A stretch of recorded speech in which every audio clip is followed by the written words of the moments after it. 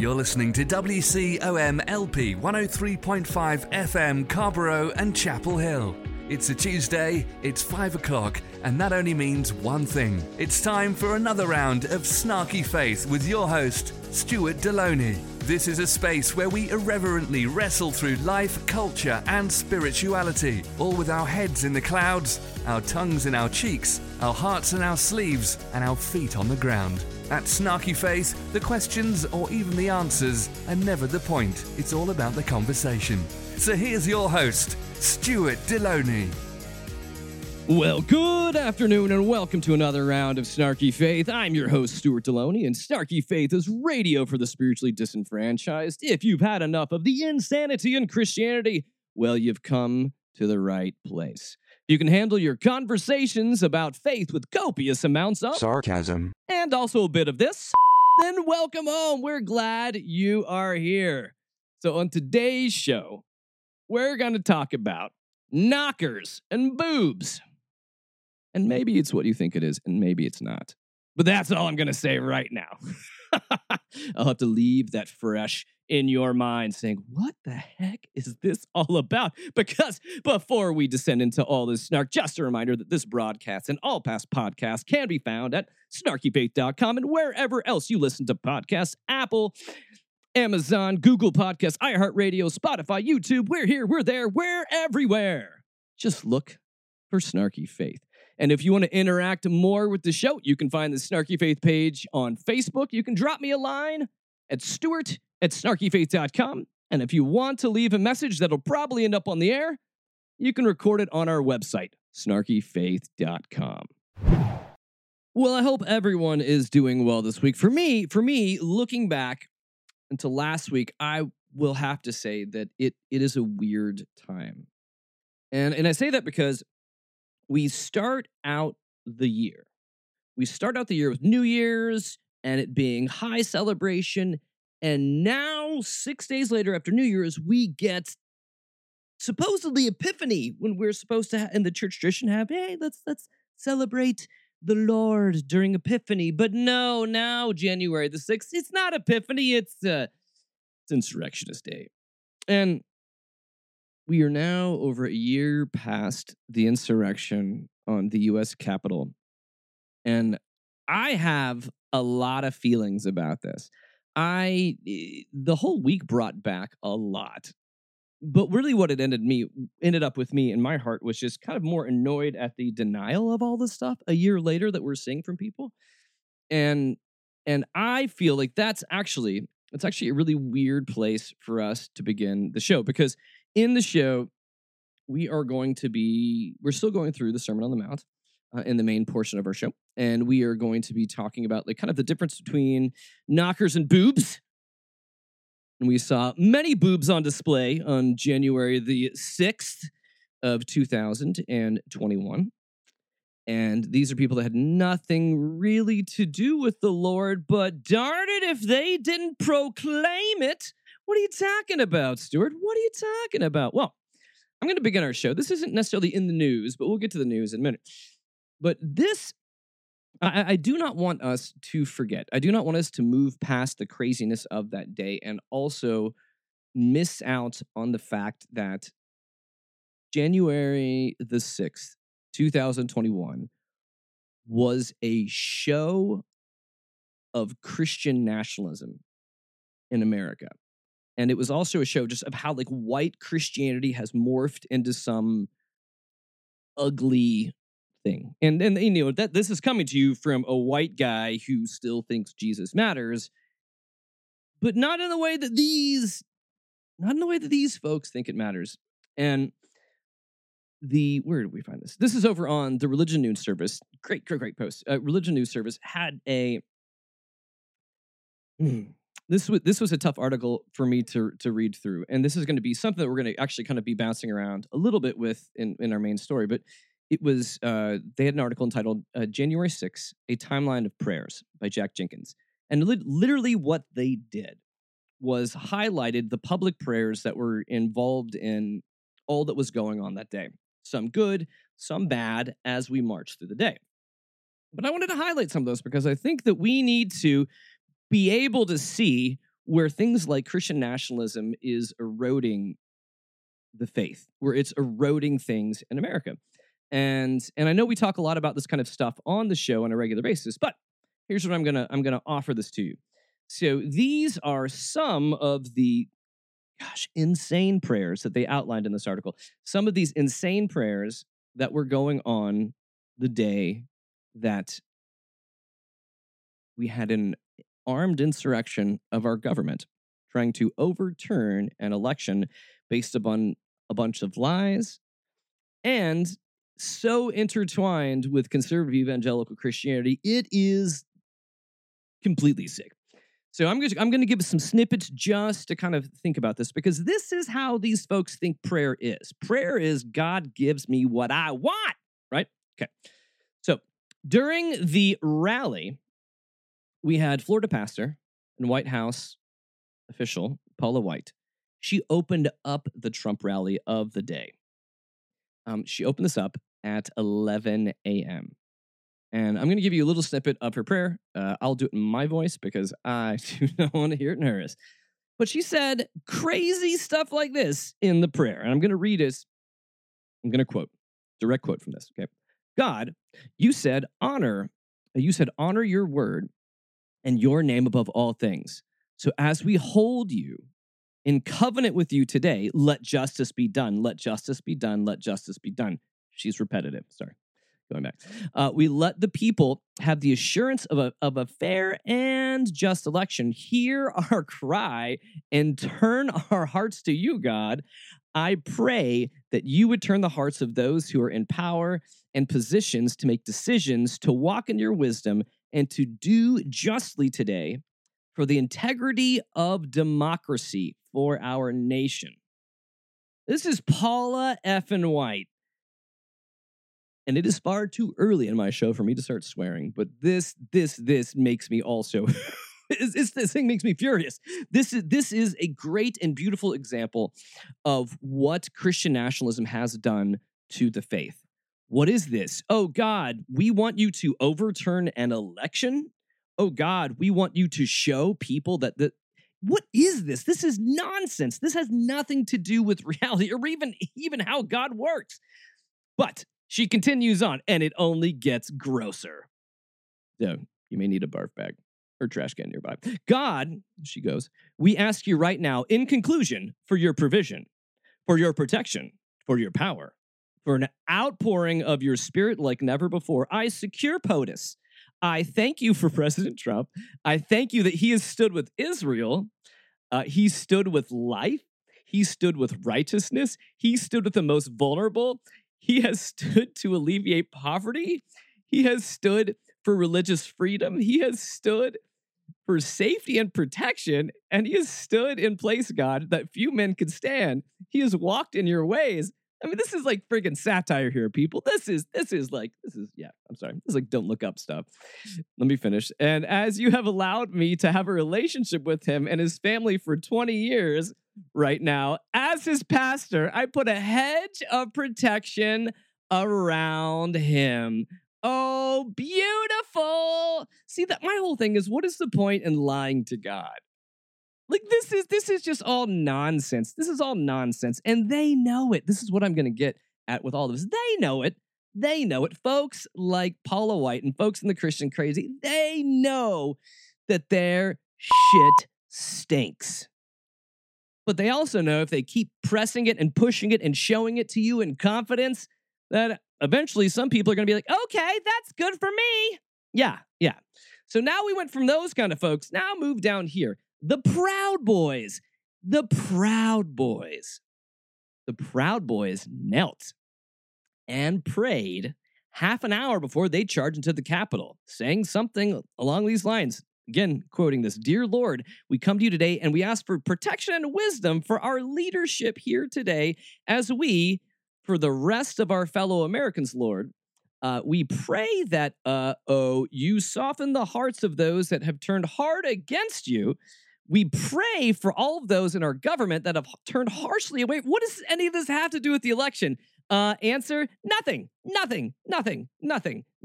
And if they are praying for wisdom, I would hope if they were really seeking wisdom in the situation, God would be like, hey, don't kill people.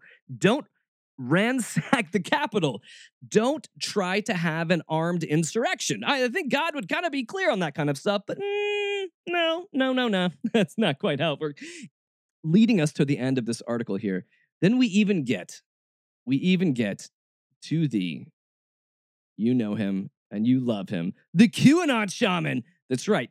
They had busted into the Senate chambers and he decided to take off his headpiece, his head mantle. I'm not really sure what kind of hat you would call he had. The maybe it's like a, how to put this, maybe that's like a shaman beret. It's like shaman beret. I'm not really sure. Okay. But he goes, thank you, Heavenly Father, for gracing us with this opportunity to stand up for our God-given inalienable rights. Thank you, Heavenly Father, for being an inspiration needed to these police officers to allow us in the building. That's a little bit of a generous statement, knowing that many of them were beaten and some of them were killed. To allow us to exercise our rights to send a message to the tyrants, the communists, and the globalists that this nation is not. Look, this is not prayer. This is an excuse. This is an excuse for folks to continue to assume that their bad behavior has been ordained by God, because essentially God is made in their own image. And I think it was Anne Lamott that said something along the lines of, if God hates all the same people that you hate, you probably have made God in your own image. And this is quite that, because this was a disgusting display of all things American Christian. It was a disgusting display of all things that have nothing to do with Jesus. Even though you saw the Christian flag there, you saw Trump flag, Jesus saves, John 3:16, it was the whole hullabaloo. But yeah, I know. But none of this had anything to do with Jesus. And Jesus, where did they learn this stuff through? How did they learn this? It always harkens me back to that 80s PSA on TV. Where did you learn how to do this, son? Where did you learn how to do these drugs? I learned it from you, Dad. I learned it from you, Dad. No. Where did these a-holes learn it from? Well, they learned it from their pastors. That's right, they did. They learned it from their pastors and prophets that continue to sell them a bill of goods that does not line up with reality. Now, the best example, the best way that I can use my spiritual giftings to be able to show to you, give you an example of what in the world could skew people so far beyond the gospel? What could make these Christians so terrible, so crazy? Well, that brings us to our segment of the week. The Christian Crazy, the choicest cuts of Christian nuts, the best of the worst. Here they are, and here we go. If loving the Lord is wrong, I don't want to be right. Lord have mercy. The Lord is my shepherd. He knows what I want. Now I want to give a shout out to some folks that make the Christian Crazy possible week after week. Right Wing Watch, The Friendly Atheist, and Christian Nightmares over on Twitter. Oh, those guys, they do so much work to mine, so much crazy. And, we're going to hop in. A lot of times we go for the big name prophets, but today we're going to delve our toes. We're going to just dip it in a little bit, to some of these smaller Baptist churches. Now, first one up, we've got this. Brother Brandon Darnell, who is at Pure Words Baptist Church. I love some of the names of these churches. Pure Words Baptist Church. So all I've got here is Brother Brandon Darnell's closing prayer from his sermon. And my biggest question is, listening to his closing prayer, what in God's name was this sermon about? I think you'll get a decent idea, but man, oh man, this is certainly a way to close out a prayer. Let's close in a word of prayer. Heavenly Father, we just thank you for everything you've done, Lord. We just pray that you just help us to, the young ones, and help us, men and women, to just avoid the whorish woman, not to become a whorish woman or to partake in the whorish woman's deeds and become a whoremonger and to be disgusting and vile, Lord. You just help us to just walk in newness of life and walk in righteousness and just lead us by the still waters, Lord. And we pray all this in Jesus Christ's name, I pray. Amen.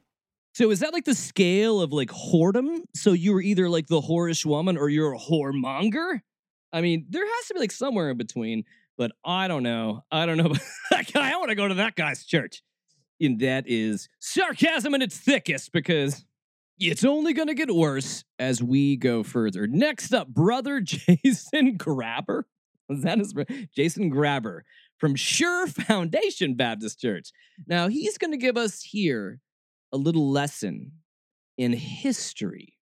Side note, none of this makes any sense, but I love watching him try. And the metric system, just like the Catholic Church, is actually an antichrist system because evidently it was invented by the French atheists during the French Revolution to try to get rid of Christ, anything that had anything to do with Christ, out of their society. And so miles are in the Bible, and so they had to get rid of miles because, you know, that's biblical and we can't have any of that. So that's why they invented the metric system. And so, you know, feet are better than kilometers, all right? Feet are better than kilometers. It's sounding here like Brother Jason's got a little bit of a foot fetish going on here. I think he needs to watch it because he may be coming very close to whoremongering. This is kind of more like, you know, tramp tempting, or like, you know, like a little like sneaky slutty. I'm not really sure the scale on this, but I'm worried about the brother. I am worried about him. Not really. Now, if you want to talk about someone that I'm honestly worried about, this guy, Pastor Jason Shelley. If I have never met another person that has the love of the Lord in his heart and all of creation, it's this man. This man wants to protect everything. Wait, no? Oh, I'm sorry. Exactly the opposite. This guy is a monster. If there is an animal that's prohibiting anything about humankind, kill it. People will be like, well, I can't go out soul hunting. Who's going to watch little Fido? Bring him over. I got a gun. Kill it.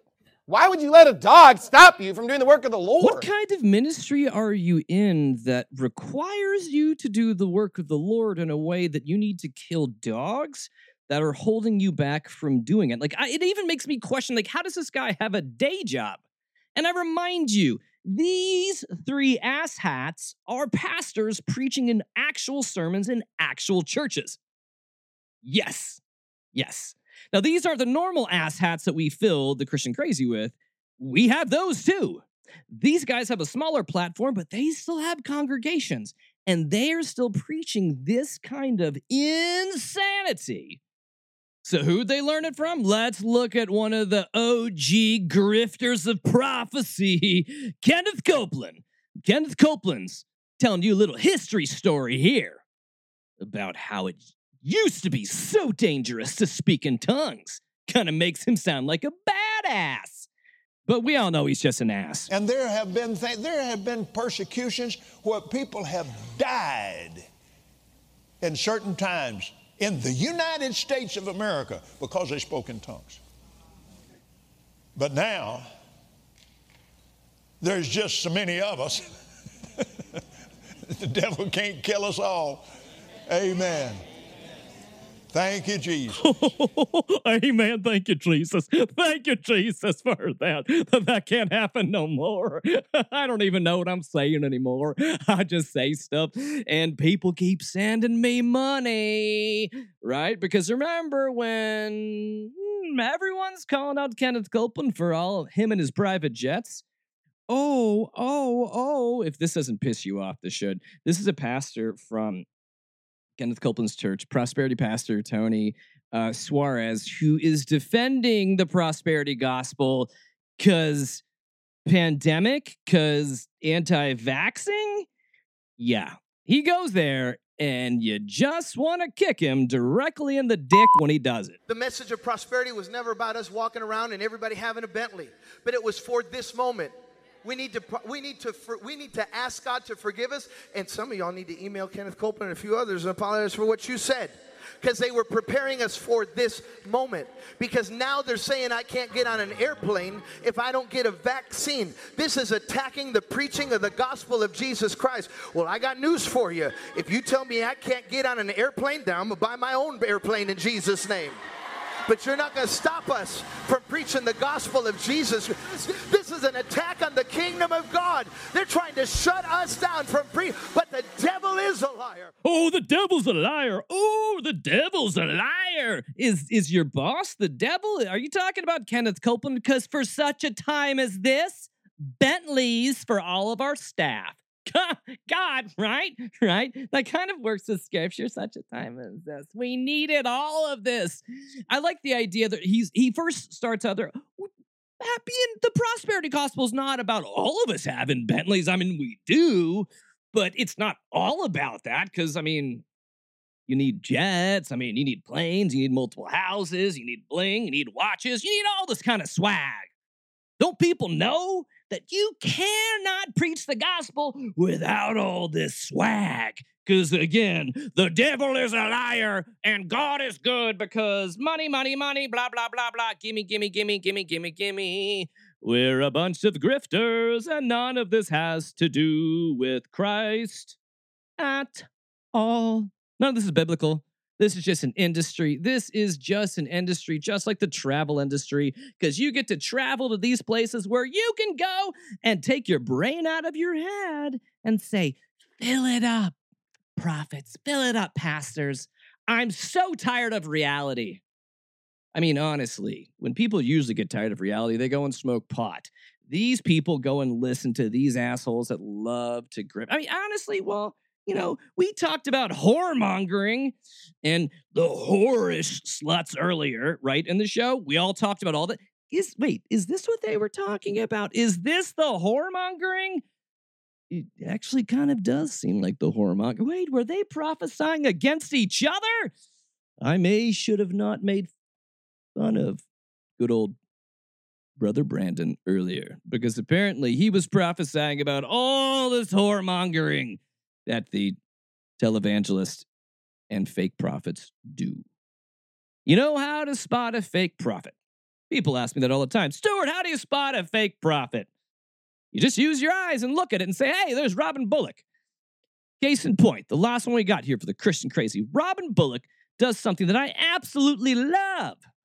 And by that, I mean that very, very thick with sarcasm. It's laying out prophecies in retrospective. Like, he is laying these out. Like, oh, I had a thing before. You didn't know it, but God did it. But I'm going to tell you about it now. I was standing on a stage and I heard this in the spirit. I was standing on the 11th hour stage and I heard a conversation. I told the people about it.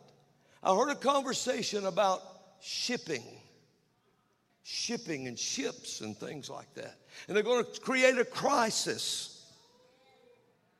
And they're going to try to create this crisis. And I told them, and I sent word to the rightful president of the United States what I heard.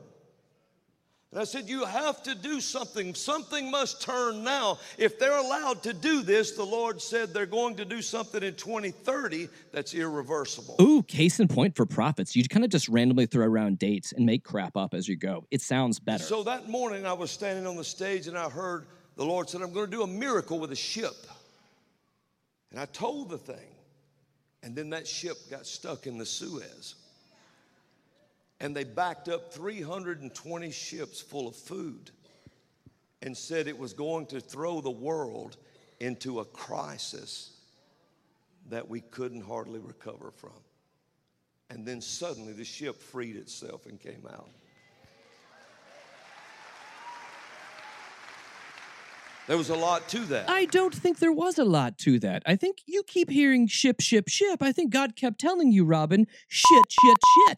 That's the only thing I can come up with, because what the Suez Canal thing happened like March of 2021, and now you're telling us, what other world events have you predicted? In hindsight, it doesn't work that way, but that's never stopped him before. And lastly, don't we all remember it miraculously freeing itself? No, we don't, because that didn't happen that way. That's not how it happened at all. That's not prophecy. That is just rewriting history. So, all right, I've had enough of these boobs. Hopping into our main discussion today, we have been going through bit by bit over the last couple of weeks the Sermon on the Mount, the centerpiece to Jesus's form of ethics. We're trying to go through this in the mindset of being able to really look to see, hey, like, what is he actually getting at? What is he actually getting at? And as we talked about Christian nationalism earlier, we can see how easily it is to twist the words of Jesus to make it make sense to people. As you can even see in the Christian crazy, how easy it is to twist stuff that's not even scripture and sell it like it's scripture and still sell it up like Jesus. And so that's been one of the main reasons we've been doing this. We've been journeying through the book Taking Jesus at His Word by Addison Hodges Hart. And this week we are going to be talking about knockers, asking, seeking, and knocking. And in the previous weeks that we have been going through, we have been kind of walking through talking about how we are to act in the world around us, how we're to act in community with others, and in those kind of things. And speaking of community, for me, it's kind of been interesting, especially with Omicron surging right now in the United States, because first of all, during the holidays, I had my 2 college kids back with my 2 high school kids in the house. So for a while, it's very tight. We've got like a 1,000 square foot house, and you've got a bunch of people packed into it. And then my daughter's best friend also ended up kind of coming to stay with us because her parents ended up coming down with COVID. So it has been claustrophobic a bit for me, as I would say, lately. And so what's really led me to do is to get out and to find my peace outside. And so what I've been really trying to do is to get out, especially even if it's cold, but get out in the sun and just go walk. And just what I've been doing is kind of not even praying when I'm out there. I'm just really walking and trying to notice beauty around me. And as I've been doing that, I've been doing it just to clear my head, but beginning to kind of, what hit me after a couple of days of doing this was the words of Brother Lawrence. When he said this, he said, she, talking about God, she does not ask much of us, merely a thought of her from time to time, a little act of adoration, sometimes to ask for her grace, sometimes to offer her your sufferings, at other times to thank her for your graces, past and present. She has bestowed on you in the midst of your troubles to take solace in her as often as you can. Lift up your heart to her during your meals and in company. The least little remembrance will always be the most pleasing to her. One need not cry out very loudly. She is nearer to us than we think. And I've been trying to practice this kind of act of contemplation as I've been going through here, just being able to try to center myself and find beauty in the world. And as we talked earlier about this day of insurrection, and especially looking at where we are in the world today with let's see, COVID, with our country being very divided, a lot of times the news is not particularly encouraging. And so being able to find beauty in the day has been something I've been trying to do. And I think even being able to find beauty and walk through that is in essence a bit of a prayer. So what I have been doing has been really just trying to connect and see where God is at work around us. Now, earlier in this whole series, we talked through the Lord's Prayer, really just being like the center of all of these ethics for what Jesus is talking about and how we relate to God in this. And what we now move to is a section that I think oftentimes is very, very misunderstood, but we're going to dig into the scripture, but also through it, we're going to dig into the kind of cultural context, the inherent Jewishness of what is going on in these scriptures. And I think that you may find, as I have done as well, I've heard this preached one way, and I really think it is meant to be accepted in a different way. I think Christ's intent is not always the way that we hear this preached through very American eyes and perspectives. Okay, so hopping in, we are going Matthew 7. It's going to be Matthew 7. And Matthew 7, verses 7 through 12. Okay? Very common one. You've heard this before. And it starts like this. Ask, and it will be given to you.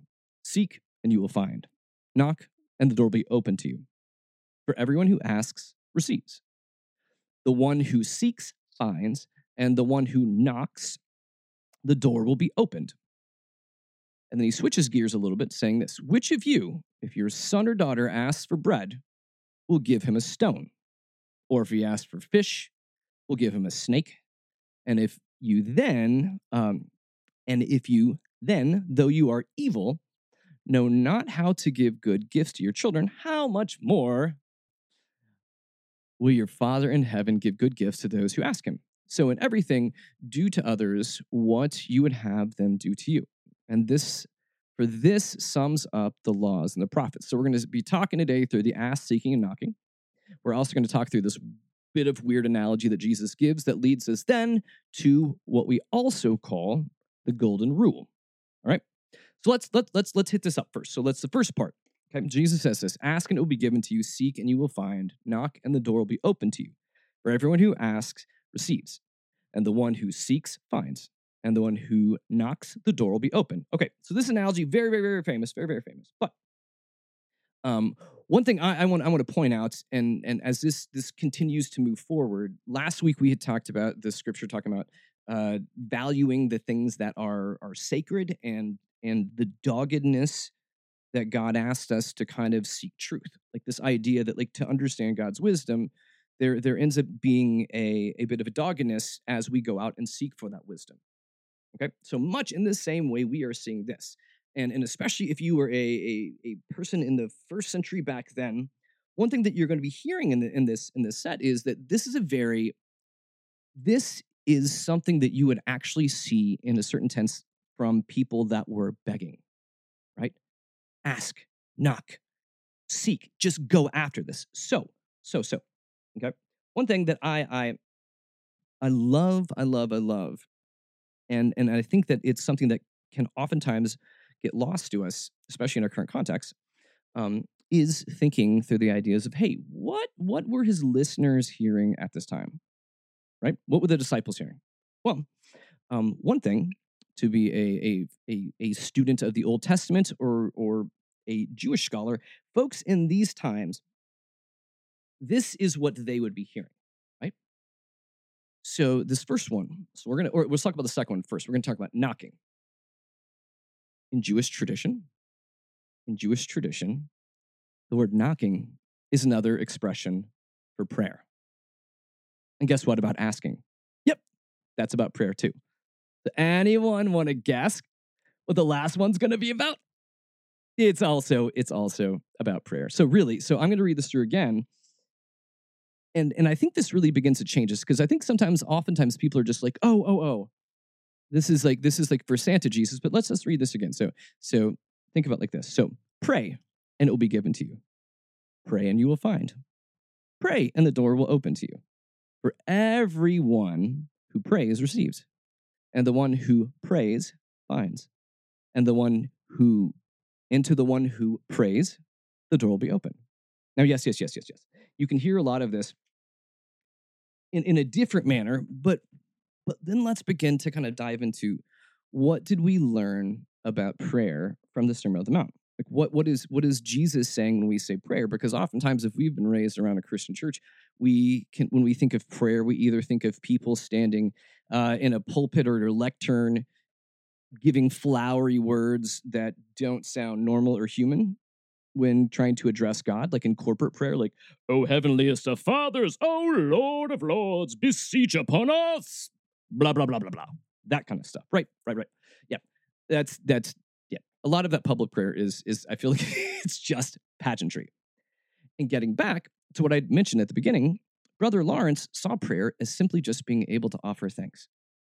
And Brother Lawrence was known for practicing the presence of God. And what that really was about being awake and aware to what is going on around him, whether it be people in his community, whether it be what's happening in nature, whether it be what is happening in the world at large. But part of this idea is that the prayer is not necessarily just done on our hands and knees. Prayer is not necessarily done in the quiet. Prayer is done as we go about walking into the world. So, I mean, part of it is this is not like a clasping of the hands, closing of the eyes, a bowing of the heads to show reverence for the Lord. No, that's not really how it works. This is something that I've come to understand the longer I have journeyed through this and kind of had to untangle prayer from what a lot of church tradition ended up kind of messing up in my own head.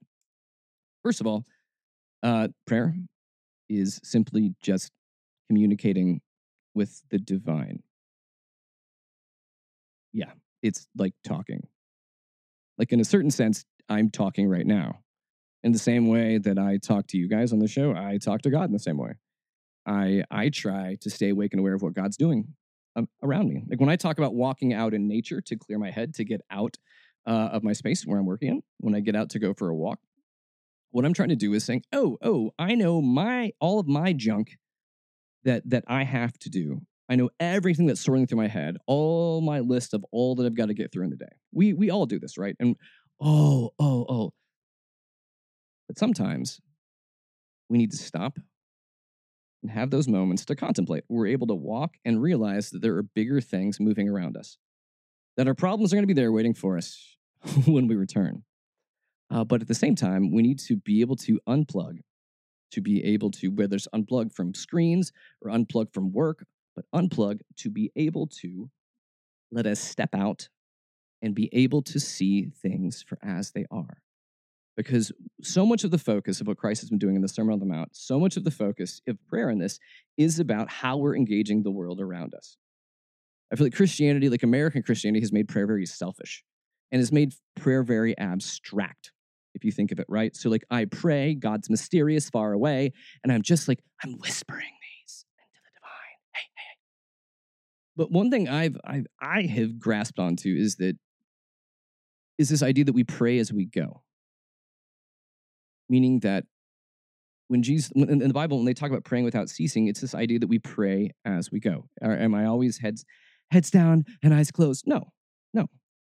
But offering prayers during the day, offering something that pulls me outside of my head, that's able to help me say, oh, how can I help these people in this situation? What do I need to do? Or maybe it's just simply, I need to breathe and take a break. So much of this that we've seen through the Sermon on the Mount has been teaching us about like the postures that we are supposed to have, how we are called to engage those around us, which is love our neighbors, love our enemies, love. So there's a lot of love involved in this. And sometimes people are hard to love. So sometimes it's going to bring us to a position where we're just asking God, help me in this situation. So remember this, yes. Seeking to broaden who we are changes us. And to begin to see that prayer as like a quest or an expectation changes us. And what I'm trying to say is that too often when I said like prayer is an abstraction, I have had to learn to pray, but pray as if God will be using me in certain situations. Now, am I saying that like I'm the Holy One and I'm chosen? No. That's not what I'm saying. What I'm saying is kind of in these scenarios. So if my neighbor, let's say my neighbor loses their job and my neighbor is like, I'm having trouble paying my mortgage this month, right? So I can go, okay, I'll pray for you. Go home, pray, God, fix this. Why would God care about situations that I'm not even willing to invest in? You see what I'm saying? So I really feel like this idea of prayer is meant to connect us with other people, connect us with God, but not just to connect us with God so we float around like in the ether. No. Prayer is meant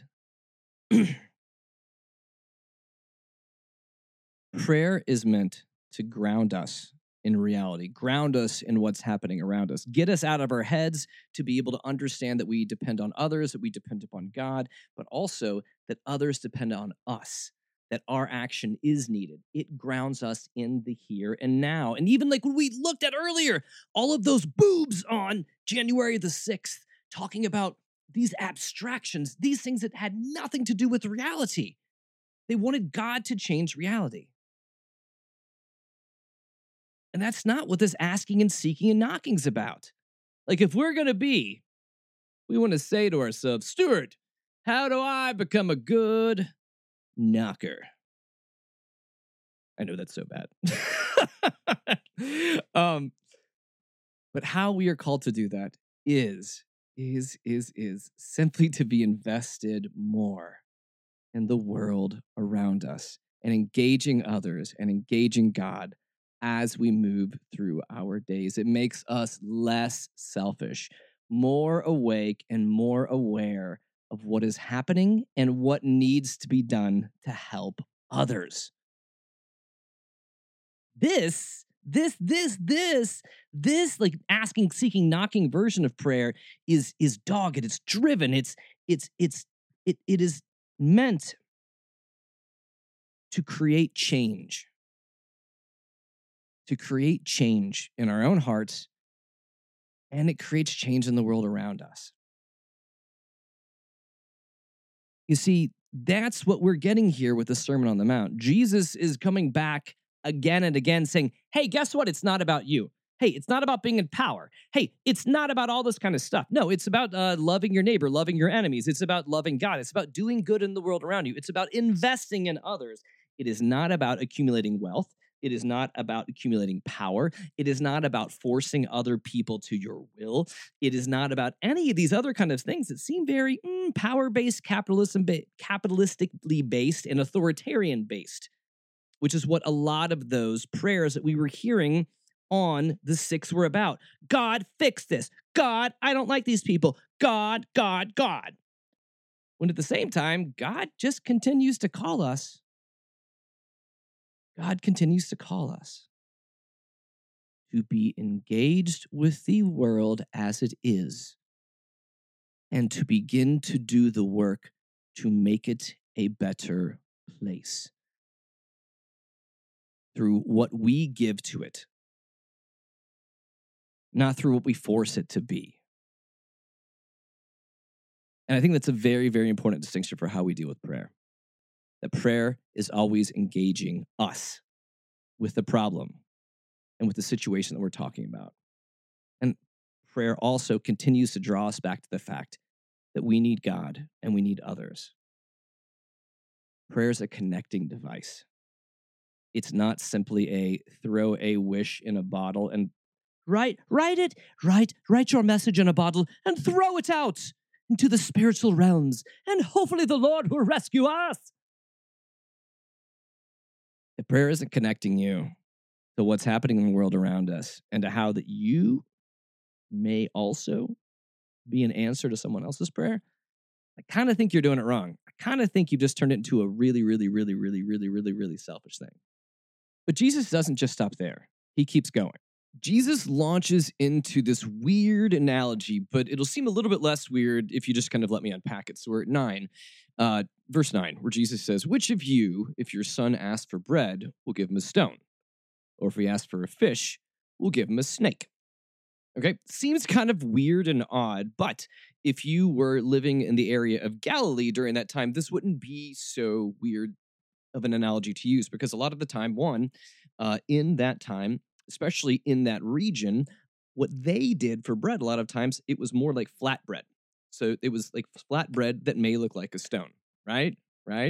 And also, we know the disciples and other people near the Sea of Galilee, fishing. Fishing was a big thing there too.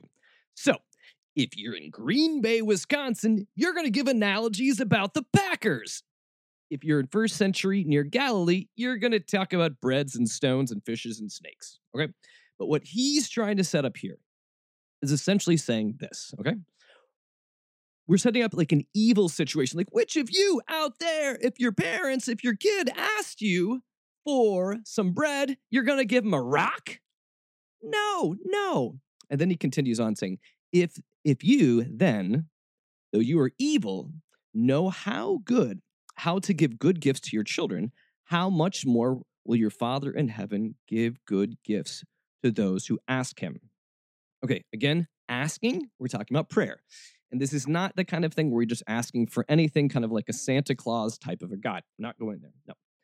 And the thing I think oftentimes when you hear this preached, we get caught up in this idea where Jesus says here, if you then, though you are evil. So in this, evil here is translated just being morally not up to snuff in this thing, morally not where you're supposed to be. So he's speaking to the crowd here. You are not, you are sinful. You're not like God, and you still do good things for your kids, right? So what God's saying here, so even morally bad people still do good things, right? Because we're all morally bad people. So essentially, this is not about sinfulness. This is really just here speaking and emphasizing about God's goodness. Because as we've walked through the sermon on that, we've continued to see about prayer, depending upon God, leaning on God, and focusing to the things that matter to the kingdom of God. Very, very practical here.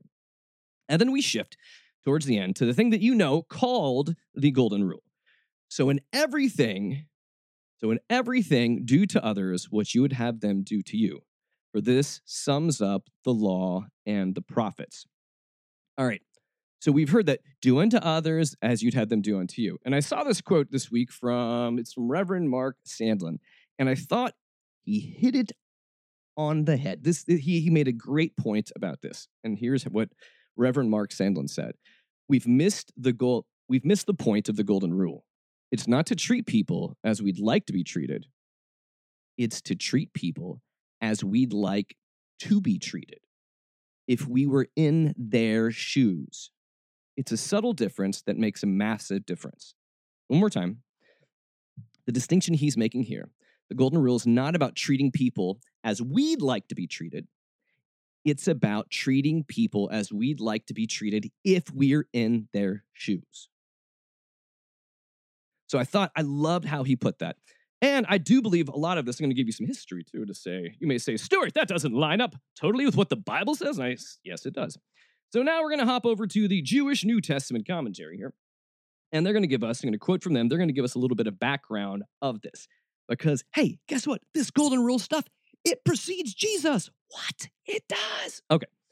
So the golden rule can be found in Jewish writings as early as the apocryphal book of Tobit, which is around 3rd century BCE. Well, they said this, what you hate, do to no one. Which is, again, a difference here, right? The things that you absolutely hate, don't do that to anybody. You hate it when people do it to you. Don't do it to other people. Like I've told that to my kids all the time. You don't like it when your brother does that to you. So why would you do? Yeah, so you get it. Okay. So continue on here. And similar sayings are attributed to Socrates, Aristotle, Confucius. Rabbi Hillel expressed it in the generation before Yeshua in a famous passage in the Talmud comparing Hillel with his contemporary Shammai, and tells the story. A pagan came before Shammai and said to him, make me a proselyte, but on one condition, that you teach me the entire Torah while I am standing on one foot. Shammai drove him off with a builder's measuring rod, which he had in his hand. And when he appeared before Hillel, later told him, what is hateful to you? Do not do this to your neighbor. That is the whole Torah. So the rest of the commentary, as he put it, said, now go and learn it. So we see the golden rule kind of crop up in the Old Testament, and Jesus is doing what he does best here, taking something that the people understand to be. He's twisting it and radicalizing it and pushing this towards educating them about what matters in the heart of the kingdom of God. And if we're not picking it up already, it's about us being well connected with heaven and earth. It is about us being awake and aware of what's happening in our communities and around us. It's about knowing and loving our neighbor. It's about knowing and loving our enemies. It's about changing the world in small bits, one moment at a time. And in this also, I appreciate it, since we've been bouncing around using his words oftentimes. Addison Hodges Hart puts it well like this when we talk about the golden rule. It applies both to those within and to those outside the community, as the entire sermon up to this point makes abundantly clear. And it isn't a philosophy to be taken up lightly, nor is it a smorgasbord of good advice. Picking and choosing from it is not invited. In fact, in no uncertain terms, Jesus will make the point that his teaching is crucial and requires single-mindedness. What he's getting at here is this. I'm giving you guys a picture of what I am talking about. I'm giving you a picture of this kingdom of God. Do you want to be a part of this? Do you want to walk in this? Do you want to embrace this? And as I kind of mentioned at the beginning of the show, it was when we were talking about the prayers that were echoing and resonating on January the 6th, and how weird and bizarre and frankly un-Jesus-y they were, and about how in many ways I feel like much of modern day American Christendom has forgotten why we have prayer to begin with. We've made it something that is overtly spiritual. We've made it something that is about like the here and ever after, and not really the here and now. We've made it something where we are just passing stuff off to God, but in a disconnected way. So we have to remember here that the message is very simple. And I guess the point I was trying to get at is I feel like we make the message very complicated, so we can spend time, I'd mentioned before, sounding smart and making sure other people need to rely upon us to understand, what are we supposed to do? What does God want us to do? God couldn't have made it that simple. He actually did. But the Bible's so long. Yeah, a lot of the Bible is just really about people not getting it right and then needing a course correction. So the simple message of the gospel of Christ is that God loves you just as you are. Like right now. Not like tomorrow, not like before, no, now. So like you are loved. You are loved by the creator of the universe. You are loved exactly as you are. And to be a part of this kingdom of heaven simply just means we try to walk in the wisdom of God as we seek to engage others in community and reach out to others in love and help and compassion. One of the reasons we like to make it complicated is because we don't want to do it. It's easier to have Bible study upon Bible study upon Bible study talking about what we're supposed to do. It's hard to actually go and do it. And I've said this before, and I will say this again. I believe that there is almost no way, I'm going to say there's no way for you to fully understand the gospel unless you begin to walk it out. This is a very experiential kind of a thing. You can sit and bury your nose in the Bible all day, but you're not going to understand it. Why? Well, it requires something of you to stop your stuff and go and help someone in their own stuff. Does that make sense? Like for us to be able to fundamentally change the way that we exist from being busy towards trying to orient our life around others, around helping others, around doing good in our communities, about loving people, about not judging people. So again, as we've been journeying through the Sermon on the Mount, I'm not saying a whole lot of offensive stuff. I'm saying a lot of offensive stuff if you have the religious yoke about you.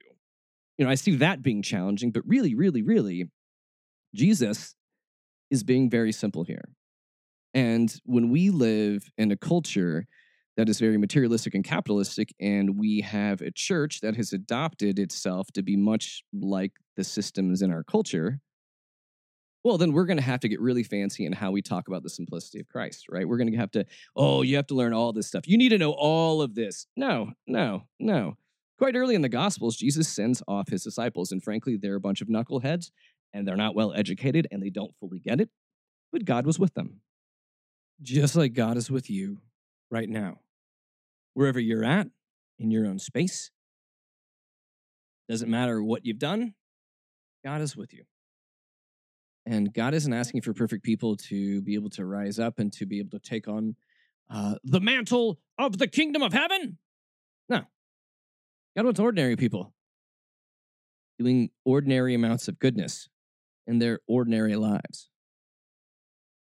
God wants us just to show up, to be better humans to one another, and to seek to tear down the things which consume us, dehumanize us, and blind us to what really matters in life. So as I end this broadcast, just a reminder that you can catch this show and all past shows on podcast, wherever you listen to podcasts, or you can even head on over to www.snarkyfaith.com. But I just want to leave you reminded with this one idea. This kingdom of heaven thing that Jesus keeps talking about, this unfurling of the kingdom of God, it only happens with you. It only happens with any of us just showing up in a way that is tangible and that creates positive change in those that we encounter. As I do every week, I send you off with the holiest amount of grace and peace and snark. Make sure to show up more in your own life, because I think all of us need you to. The world needs more of you and less of these other boobs we talked about earlier in the show. So get out there, be a bunch of knockers. That was an analogy that never really made sense the entire show, but I'm out of here. Peace.